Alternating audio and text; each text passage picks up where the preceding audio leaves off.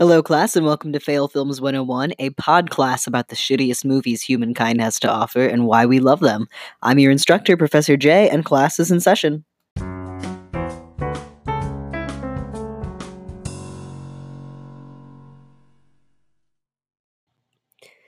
So thank you all so much for bearing with me last episode when I got kind of the wild hair to jump snakes on a plane up in the lineup. I know that was completely unexpected, and I know it was even worse of me to completely put off episode 3. Life kind of happened, and then I got sick. And by sick, I mean not like contagious, but I was very, very stuffed up, and that didn't make for very good audio pleasant sounds to listen to. You know what I mean? And I didn't want to subject you all to that. So now here I am, episode 3, Troll 2. Let's do it. So Troll 2 actually got its start as a venting project. Basically, there was this couple in Italy.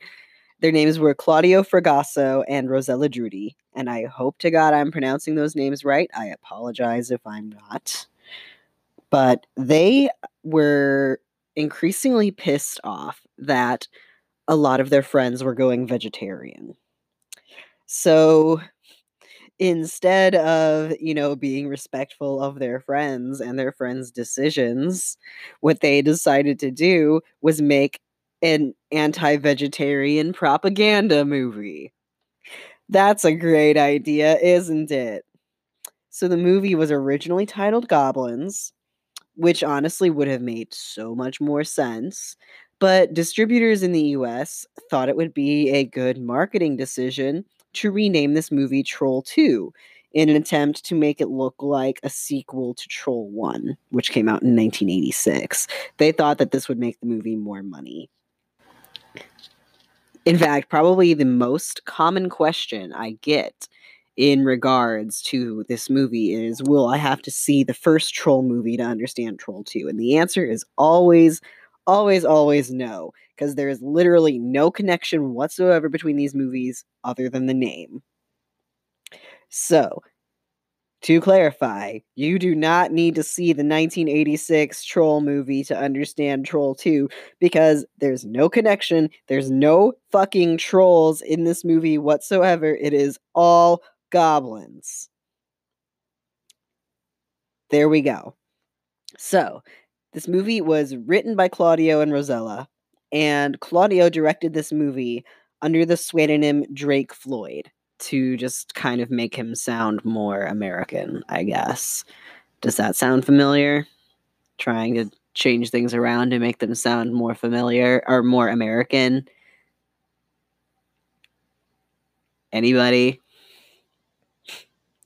And it was produced by Edward Sarlui and Joe D'Amato, who used the pseudonym David Hills. And Joe D'Amato had a very controversial philosophy when it came to the production of films. He firmly believed that profitability was more important than entertainment value. So as long as you broke even or made money, it didn't matter how good the movie was. And this resulted in a lot of decisions that involved little to no money. This was a very low budget movie, and it absolutely showed. The costumes looked like they came from the bargain bin in the back corner of the Halloween store. The goblin costumes are literally just bad Halloween masks and burlap potato sacks. That's it. So that's something. And the score was composed entirely on one synthesizer. And one of the tracks in the in the score, I swear I know words. I apologize for that. One of the tracks in the score is literally just a sped up demo track from that synthesizer. What's really sad is when you watch the movie, you can't really tell which background song that is. That is the sped up demo track. Because they all sound like they could have been demo tracks for a synthesizer before you buy it. So that's fun. And the movie was filmed in East Jesus Nowhere, Utah. And pretty much all of the actors in this movie were responding to an open casting call, hoping to be an extra, basically. Nobody expected to get a speaking part in this movie because so few of the actors had any professional acting experience prior to this. And it shows. Oh, does it show? In fact, the actor who wound up playing the dad, George Hardy, he was a dentist and he had zero acting experience. He absolutely thought that he was going to be an extra, and he wound up getting one of the largest speaking roles in the movie. There's another actor who has kind of a bit part. He plays a storekeeper in the town where all this goes down, the town of Nilbog. And when you watch him, you think he's like a professional actor. He gives the most convincing performance out of anybody, and it's just completely disturbed, and you just get the willies from this guy, and you just think like, oh, this is raw. How did they get this guy to perform amongst these crappy actors? No offense if any of y'all are listening. You did the best you could with what you were given. But like, how did this dude get this role with everybody else? It turns out the man who played the storekeeper, I can't remember his name for the life of me. I'm sure it'll come to it the second I hit the stop recording button. But he was on a day trip from a mental institution where he was at an inpatient program at the time. So he was out on a day trip. He had smoked a ton of pot beforehand. And to neurotypical people, pot doesn't really do much. But to those who are mentally ill, it can be more psychoactive. So he had no idea what was going on pretty much the entire time, and the disturbed performance that he was giving, he insists that he was not acting. That was just 100% him coming through. And there was a major language barrier between the cast and the crew. The crew was pretty much 100% Italian and barely spoke any English whatsoever. Of course, the cast was 100% Utah Americans who barely spoke any languages that weren't English. In a lot of places like that, foreign language isn't something that they really teach in the schools unless it's like required by the state government. So, major language barrier there. In fact, Claudio had, he'd written the script in as best of English as he could muster, him and Rosella. And the actors would go so far as to, they would offer to correct the grammar and the syntax and basically make the script sound like more naturally spoken English. But Claudio would insist that the lines be spoken verbatim, exactly as they were written. And he would apparently give some, interesting like stage direction and delivery direction.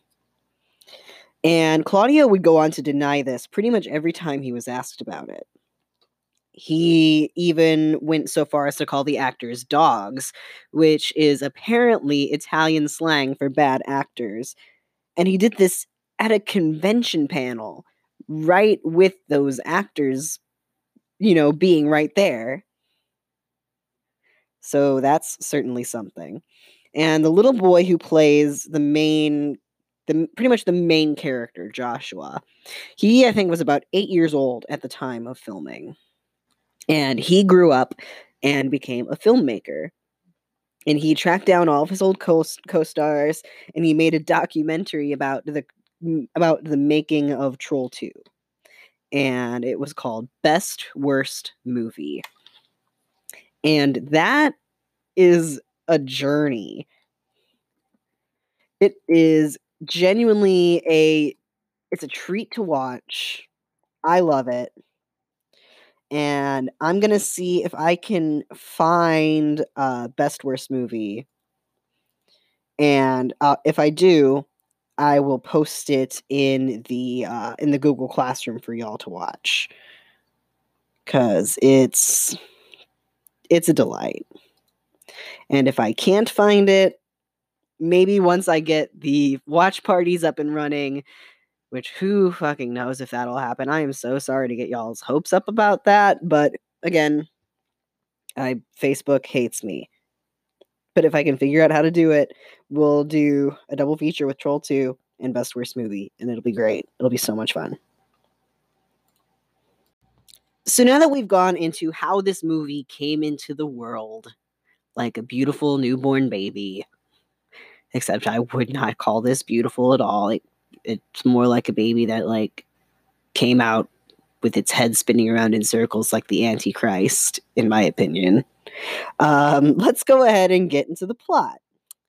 So we might get a little more into detail than usual with this one because I kind of started a new method of, instead of just reading a plot synopsis, I watched the movie and took notes as I watched it.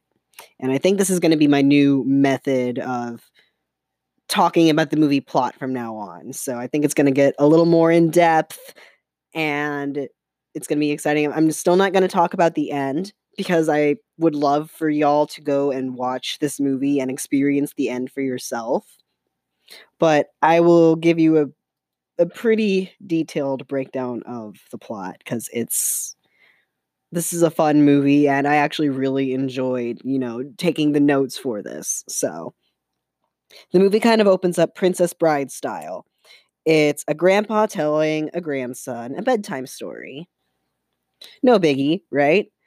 I mean, this was filmed in 1989, so I'm pretty sure Princess Bride was big at the time. So of course we're going to start by, ripping off the most popular movie of the era. And the story that is being told by the grandpa to the young boy is revolving around a young man who's lost in the woods and is deceived by a goblin who's in disguise as a beautiful woman. And that's what they describe her as, but in my opinion, she looks a lot like I did before I transitioned. So that really throws me for a loop.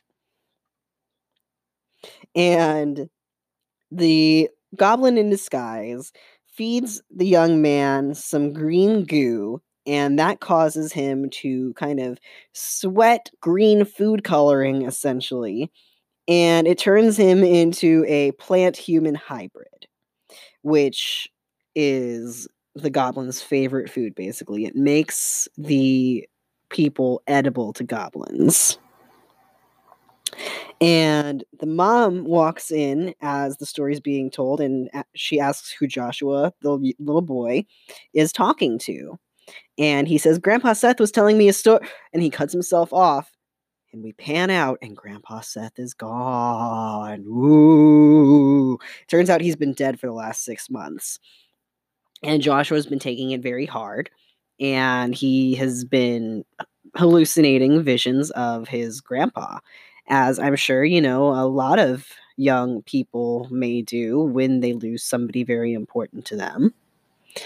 It's just a thing that happens. And the mom, sits down and talks to him, and she's like, he's been gone for over 6 months. The doctor says that this is just a figment of your imagination. He will always live in your heart, but you must banish him from your mind. Those are the words she uses. You must banish him from your mind, which is such a great thing to tell your grieving son. Such a great thing to tell him. And she goes on to remind Joshua and basically explain to the audience that they're about to go on vacation for a whole month. And a month in the country is going to do them good. And it's not the mom who describes this. This is described later on, but it's basically an exchange between two families where a family from the country is going to come live in their nice suburban house and they're going to stay in the family's country house for a month. Of course, this is, before Airbnb is a thing because it's filmed in 1989. The movie came out in 1990. But this is, it sounds like a very pleasant thing, especially when you're, grieving the loss of somebody very important to you. Sometimes it's nice to just go and take a breather. And as someone who moved from the suburbs to the country recently, I can attest to the fact that it's just so much more relaxing out here. It's not nearly as stressful as what people down here would consider city life. So I definitely understand the reasoning behind what they're doing. And after, they go on about that, we cut to the teenage daughter, Holly. She's listening to music and lifting weights in her bedroom, as, all teenage girls do, just lifting weights. And suddenly we see her boyfriend, Elliot, sneak in through the window. And he's, doing his typical teenage boy thing. Oh, I'm the victim of a nocturnal rapture. I need to release my lowest instinct with a woman. She, punches him in the balls and says, "Release your instincts in the bathroom," which as much as I will shit on the writing of this movie, that's one of my favorite lines of any movie ever. Like, that is some funny shit. Not like this is so bad funny. To me, it's one of the funniest things, but especially like how badly it's delivered just adds to it. And not Joshua, Elliot, the boyfriend, he, keels over and he's like, "Are you trying to turn me into a homo?" Which is apparently what happens when you kick someone in the balls or punch them in the balls, they become gay. She goes, "It wouldn't be too hard. If my father discovers you here, he'd cut off your little nuts and eat them. He can't stand you." Which, what? Excuse me? What? After that brilliant line about release your instincts in the bathroom, we're going to talk about your dad cutting off your boyfriend's balls and eating them? What? Now remember, as we've talked about before, this was written by people who did not speak English very well, which is all fine and dandy. English is a very hard language to learn. But native English speakers offered to correct the script for them so many times, and they still said no. So I think they kind of have any criticism for the writing coming. Anyway, so Holly goes on to explain to Elliot, again, for the audience's benefit pretty much, that she likes him, but her family believes that he's a good-for-nothing who spends too much time with his friends. And she pretty much agrees with the spending too much time with his friends part. Which, I mean, he's a teenage boy. He's gonna have friends. It's part of being a teenage boy. And she's like, nothing's wrong with having friends if you want to remain a virgin for the rest of your life. Which, what? I'm pretty sure people who have no friends are the ones who tend to remain virgins in high school. At least that's how I remember it. But yeah, so we can tell right away that they have a very healthy relationship. Such a healthy relationship. So, Holly says that she's going to try and convince her family to let her bring Elliot on vacation.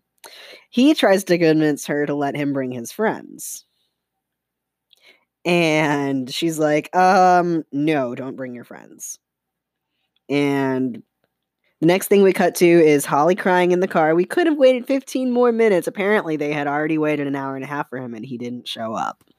So, that's something. Of course, there's an argument going on between Dad and Holly.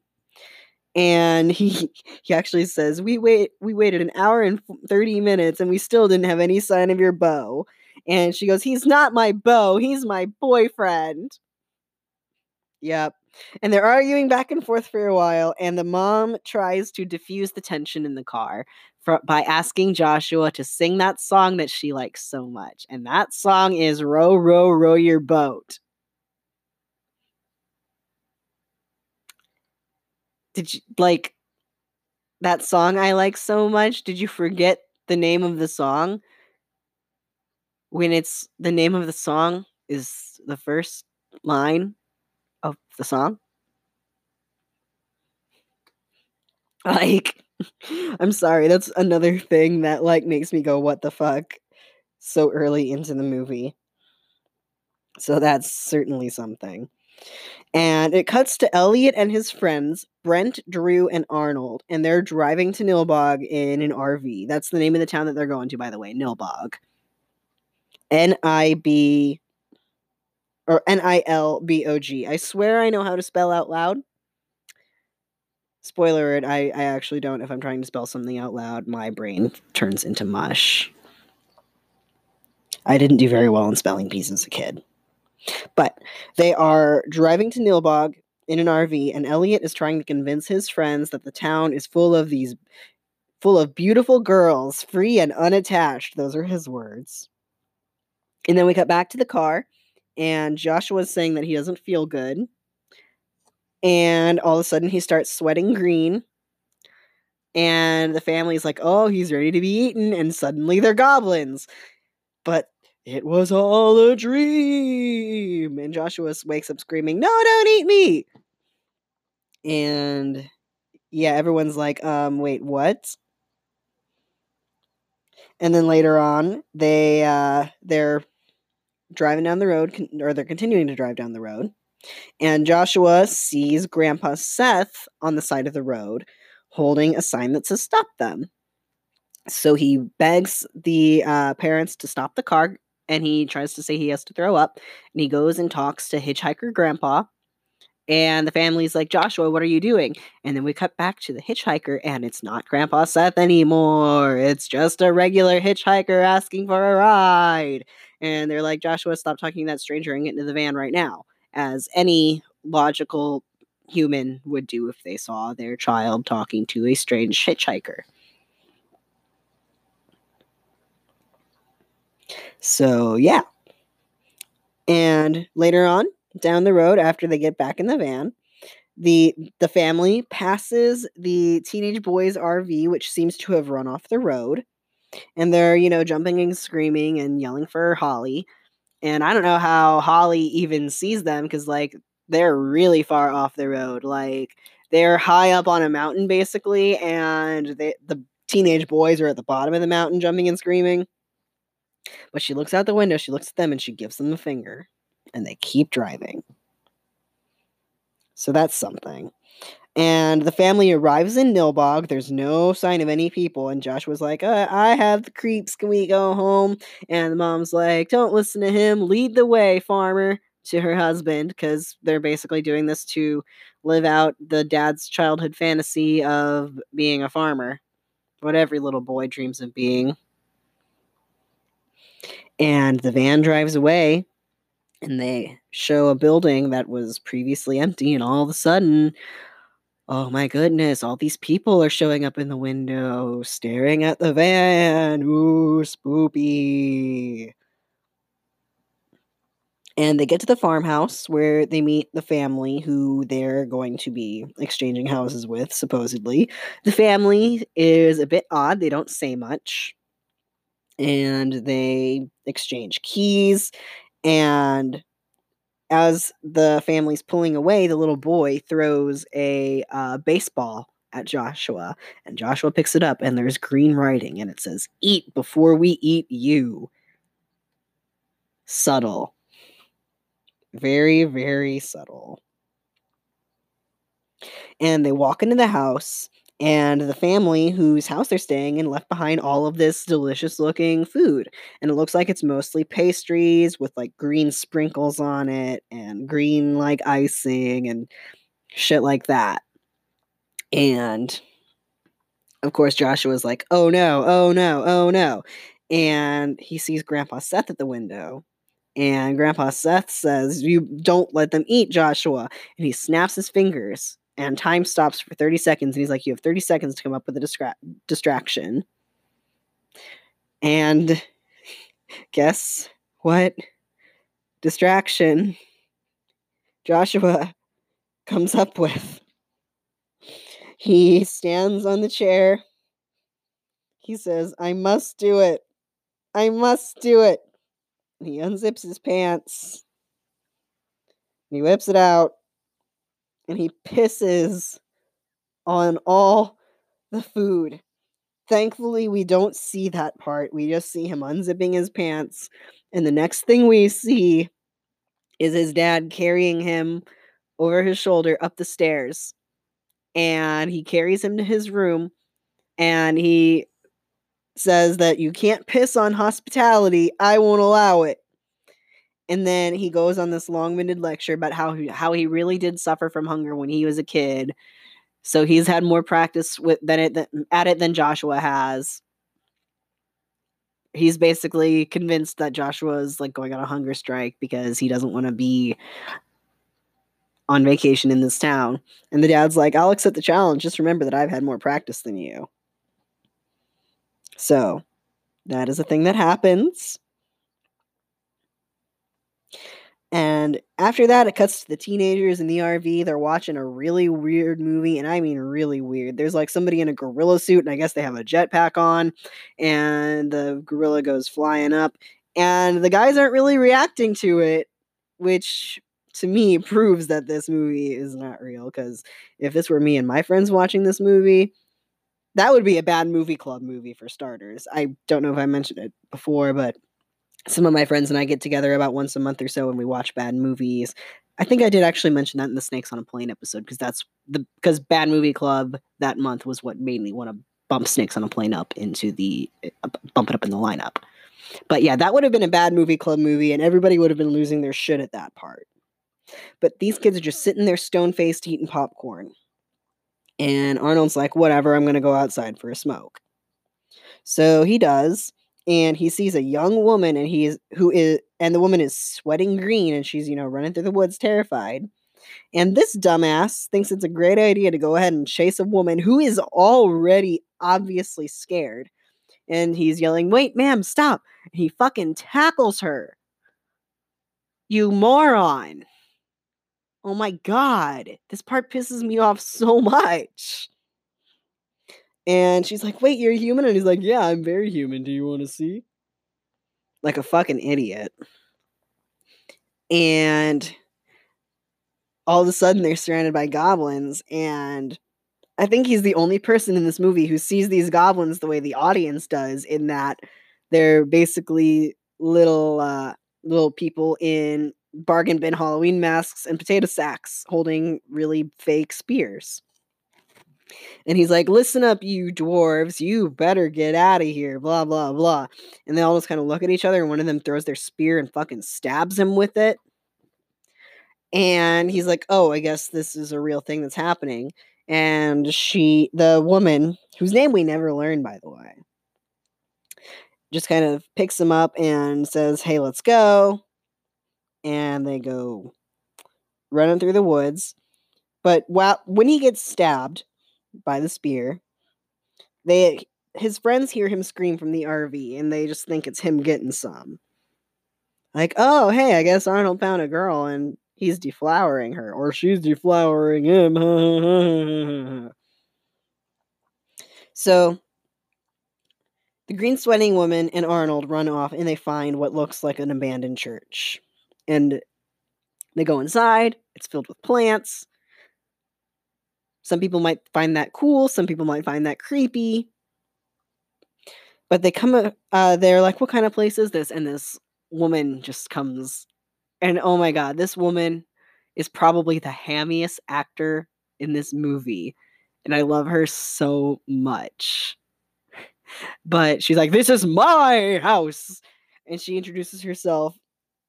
She always introduces herself with her full name, by the way. She's Credence Leonore Gielgud. And she's basically a druid priestess whose ancestors came from Stonehenge. Yup.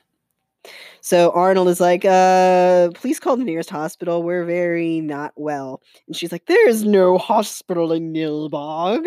We are used to curing ourselves. I'm telling you, this woman is like, her performance is so hammy. I love it. She just goes all out. She goes hard. She takes her role very, very seriously. Like, to me, it's a lot like throwing a Shakespearean actor into I don't know, anything that's not Shakespeare, but something really, really lowbrow specifically. So, Credence Leonore Gielgud offers them a broth that is bubbling and it contains sap from the forest. And they drink the broth, and the woman suddenly begins dramatically, by the way, dramatically changing into the humid plant hybrids that we spoke about earlier. And all of a sudden, goblins come out of nowhere and begin eating her. And this basically reveals Credence to be the queen of the goblins. And this part of the movie is where we get our big iconic line that pretty much all of the movies that we've discussed so far have. Now, I will say that not every bad movie has a big iconic line like this. It is just, it's not in every movie, but the ones that do have these big iconic lines are just so golden. But the big iconic line, as he's watching this random woman he met in the woods be eaten by little men in dollar store Halloween masks and burlap potato sacks, he goes, they're eating her! And then they're going to eat me! Oh my god! Except I think it goes on much longer than that. But that's the big iconic line of the movie, everybody! And after that, it cuts back to the family, and of course, Joshua's complaining about, this place is weird. And it cuts to Holly, who's dancing in her room. Like, not even like your typical, teenage girl dancing in her room. It's like, it's real weird. And then she starts giving a fake speech in the mirror where she's basically giving Elliot an ultimatum, her or her friends, because that's so healthy. And then all of a sudden, bam, Grandpa Seth is in the mirror calling out to Joshua, and she starts screaming, and she's like, oh my god! And Joshua's like, see, it wasn't me this time! I'm not crazy! He doesn't say I'm not crazy, but it's very heavily implied.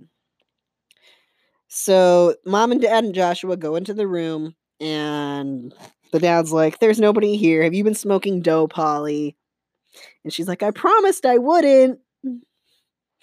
So Joshua bravely offers to trade rooms with Holly. And after everybody but Joshua clears out, Grandpa Seth comes in and talks to Joshua. He's like, yeah, I'm still trying to figure out the layout of this house. Sorry about that. And the grandpa goes on to explain why he can't, talk to the parents about this. And he's like, your parents never listened to me when I was alive, especially your mom. That's why she married that good for nothing. Sound familiar? But yeah. So after that, it cuts to, I forget which comes first, the RV or the house.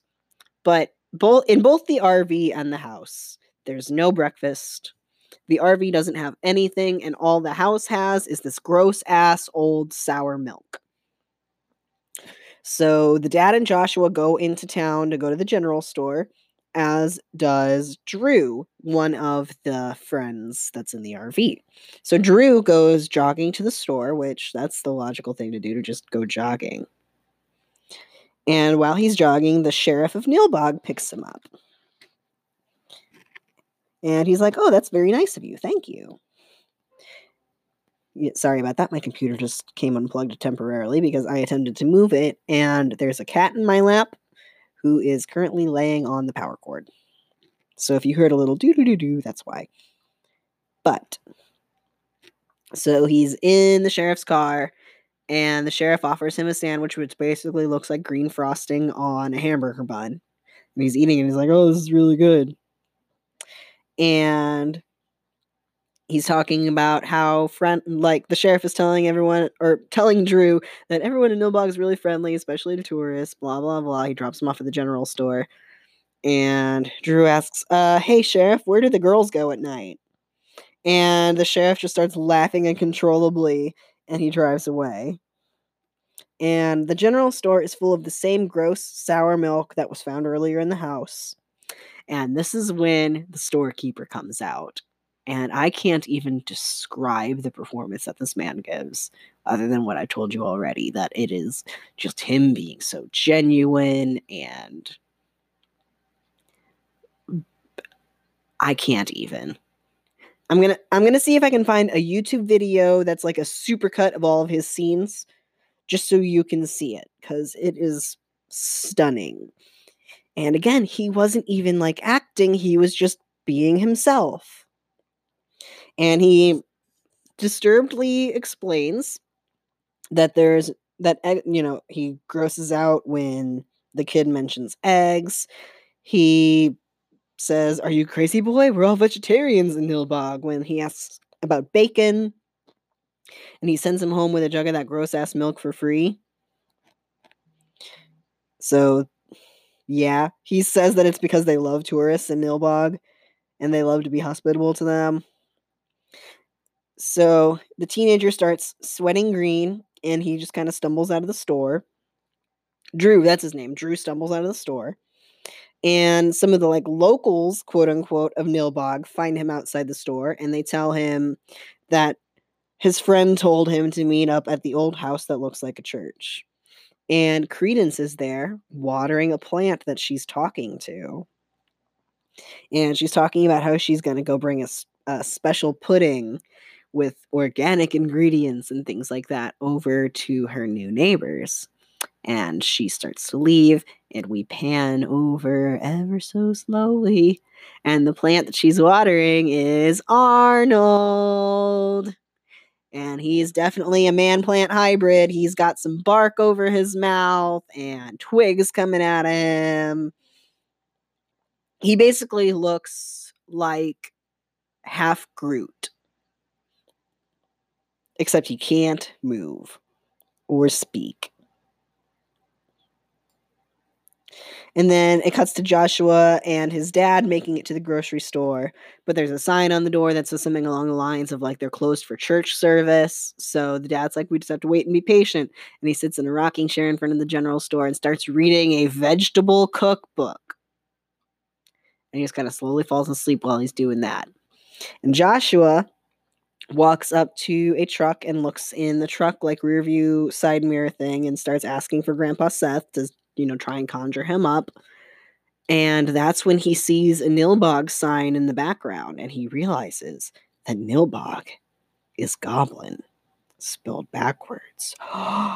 Dum dum dum. And while he looks over and sees that his dad is basically passed out, he takes his skateboard, because of course he has a fucking skateboard. He's an 8-year-old in 1989/1990 when the movie comes out. And he skateboards away. And we cut back to Drew, and he is sweating green, and he's stumbling through the woods. He opens up the jug of milk, and he spits it out because it's fucking gross. And yeah, that's that scene. And then it shows Credence showing up at the house where the family is, and she introduces herself as their neighbor, Credence Leonore Gielgud. And then Holly walks down the stairs, and she calls her appetizing and provocative, which absolutely has a pedophile vibe to it. It's real gross. Of course, the audience knows that she wants to literally eat this child, but the mom, you can tell, is taking it as, why are you saying these things about my daughter? That's real gross. She's 16. And yeah, then it cuts back to Joshua skateboarding past a mysterious abandoned building, and he decides to go inside where he sees fucking Goblin Church going on. That's right. Goblins have church where they talk about how gross and sinful meat is and how it makes humans' bodies unpure and da da da da da da da. They don't even talk about God or Jesus or whatever. They just talk about meat being gross and sinful. So Joshua goes up the stairs and he finds a hole in what is the floor to him, but the ceiling to the goblins in church. He's like a floor above them. So that he can like listen to Goblin Church. And he sees the family that they're staying in their house, who's supposed to be staying at their house. And they're like, wait a minute, what are they doing here? They're not supposed to be in town. And that's when Joshua's skateboard rolls down, I guess, a ramp into the area where Goblin Church is going on, and the goblin creature grabs Joshua's face from up through the hole. And then it cuts to Holly going over to Elliot's RV, and she gives him his ultimatum of, it's either me or your friends. Take your pick, buddy. And he's like, what are you talking about? And then she just fucking punches him in the face. Like, what? That was completely unwarranted. There's so much wrong with their relationship. And they're only like 16. This is not healthy, kids. It's not healthy at all. Let your significant other have friends. And don't punch them in the face when they, want to hang out with their friends. It's not that hard.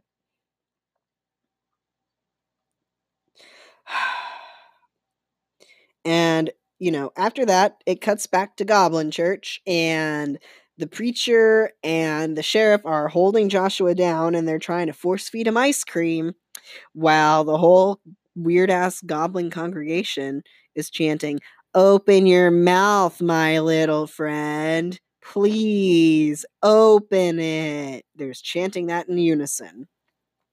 And that's when the dad runs in and asks what they're doing to his son, rightfully so, as any sane parent would do in that situation. And Joshua tries to explain, what's going on. And the preacher's like, we were just giving him some ice cream. And the dad sees the family and he's like, what are you guys doing here? The family that's supposed to be staying at their own house, or at their house, whose house that they are currently staying in.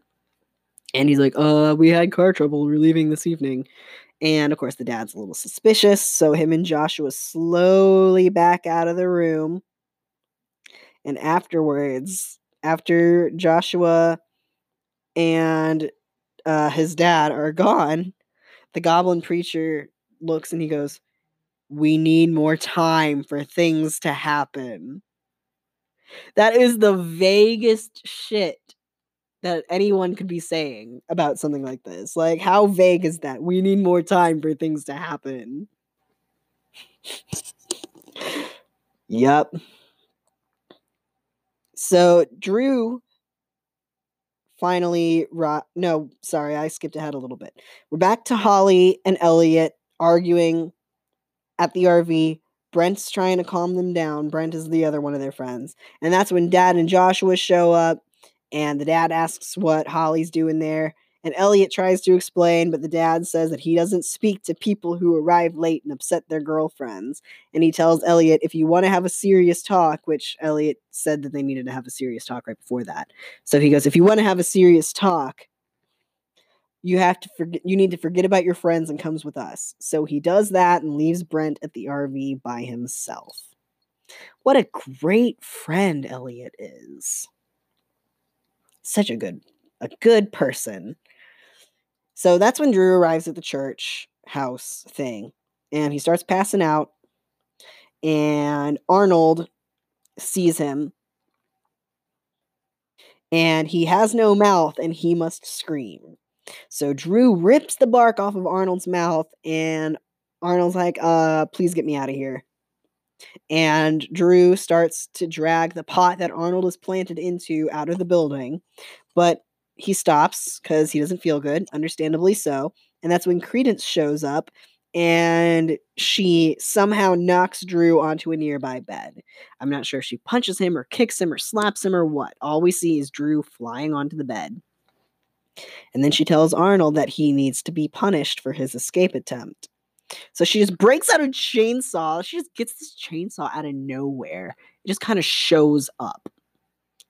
And she starts to cut off some of Arnold's plant components to make a milkshake for Drew. Yup.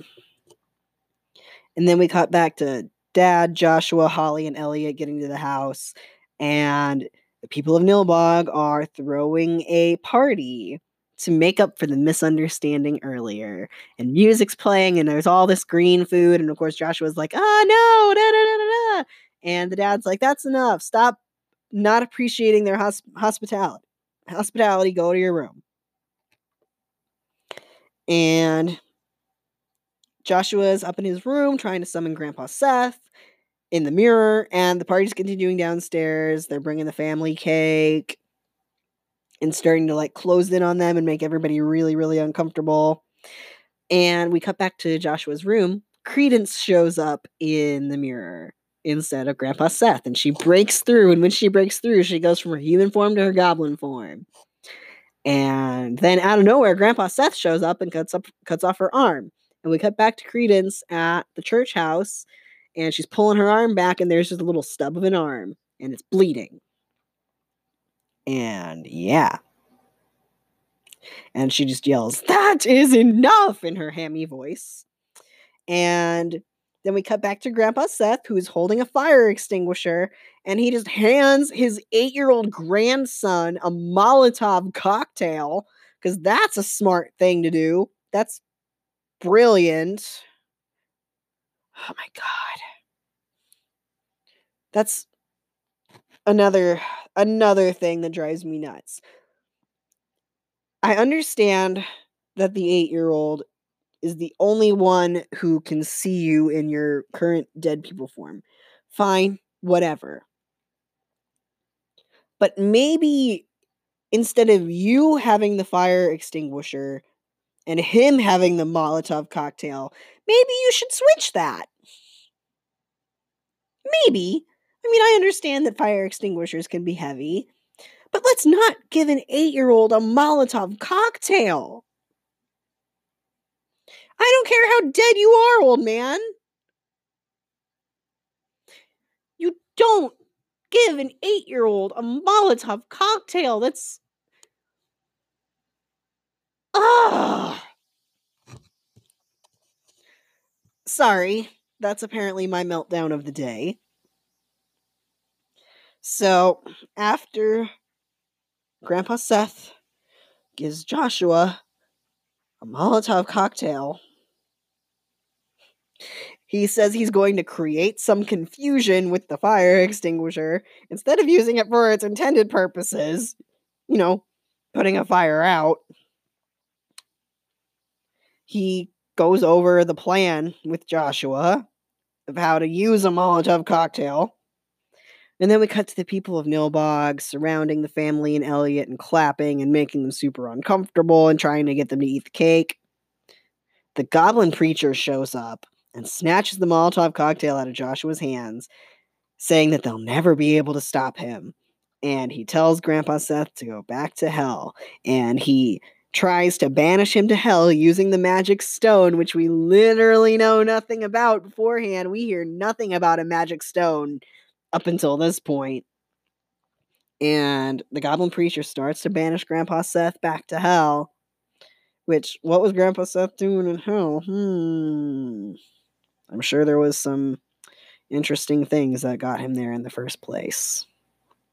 Like giving an 8-year-old a Molotov cocktail. I'm pretty sure that sends someone to hell. But before he goes back to hell, Grandpa Seth has one more trick up his sleeve, and I think he snaps his fingers, and the Molotov cocktail sets fire while it's in the Goblin Preacher's hand, and the Goblin Preacher catches fire. And the dad runs out, grabs the fire extinguisher, and puts the preacher out, and we see the burned corpse of a goblin where the preacher once was. So the sheriff looks at the dad who tried to, put out the fire on the preacher. He looks at the dad and says, "He was one of us, and you killed him." I mean, the dad definitely didn't kill him, but okay. He definitely tried to save his life. And then he goes, "Now we'll do the same to you." And plot-wise, that's where I'm going to go ahead and leave y'all because I don't want to spoil anything else, except for one upcoming scene that has nothing to do with anything. It's ridiculous. Okay, so Credence, she uses the Stonehenge magic stone to make herself young and hot. And she goes to the RV where Brent is all by himself. And she has a sexy dress, some sexy music magically playing in the background, and an ear of corn. And Brett is watching TV in the RV, and all of a sudden he sees young, sexy Credence on screen in the woods, kind of sexily posing with the ear of corn. And she's like, "Do you want it? Shall we eat it together?" And he's like, "What kind of show is this?" And she goes, "I'm not a program. Come outside and see for yourself." And she gets him to invite her into the RV. And she starts posing sexily with the ear of corn in the RV. And she goes, "What's the matter? Aren't you hungry?" And he goes, "Actually, I like popcorn." And she goes, "Well, no problem. All we have to do is heat it up." And she puts the ear of corn between her mouth and Brent's, and they start eating it while laying on top of each other. Basically, they're kind of making out with an ear of corn between their mouths. And while they're doing this, popcorn just starts popping up out of nowhere and just filling up the RV while this is happening. This scene has nothing to do with anything in the plot. It just happens. And then later on, it cuts to Brett, or Brent, whatever his name is, by himself. Just surrounded by popcorn. All you can see is his face. And he wakes up and he starts spitting out popcorn. And he goes, "Please, no more popcorn." Again, that has nothing to do with the plot, so it's not a spoiler. It's just a thing that happens. But with that lovely little note, I'll go ahead and leave off talking about the rest of the plot so that y'all can watch the end for yourself, because the end is something else, and I don't want to spoil it. But I had to talk about the popcorn scene. It was a requirement. Yeah. So I'm not quite sure why this happened. It's 2 days after I posted the initial episode, and I went through and I re-listened to it, and for whatever reason, the initial wrapping it up segment was just 2 minutes of silence, which was certainly not how it was when I recorded it, so I'm just gonna start all over with that. Thank you all so much for listening, for bearing with me, for putting up with all of my nonsense. Next week, we're going to talk about Birdemic Shock and Terror, which is truly a gem. It's a great, great movie, and by great, I mean, so god-awful.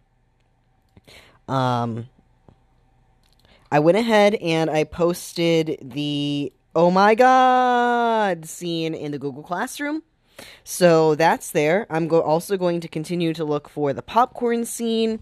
I've had a little bit of difficulty finding a link to Best Worst Movie, but I'm going to take care of that, hopefully. If not, I will probably buy it and if I can get Michael Paul Stevenson's permission to post it in the Google Classroom, that would be awesome, because it's a great movie and I don't want to rip it off of him.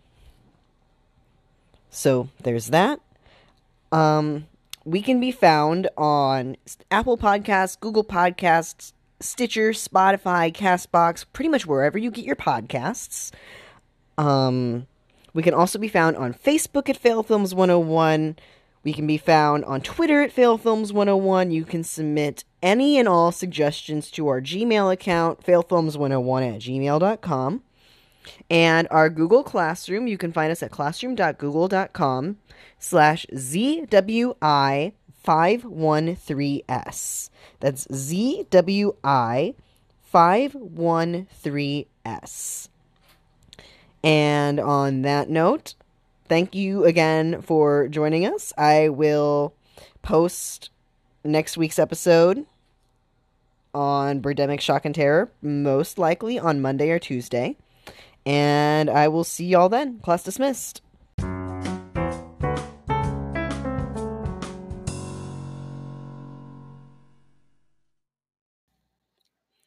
Don Packard. That is his name. That is the name of the actor who plays the storekeeper, Don Packard. I knew I would remember as soon as I finished recording.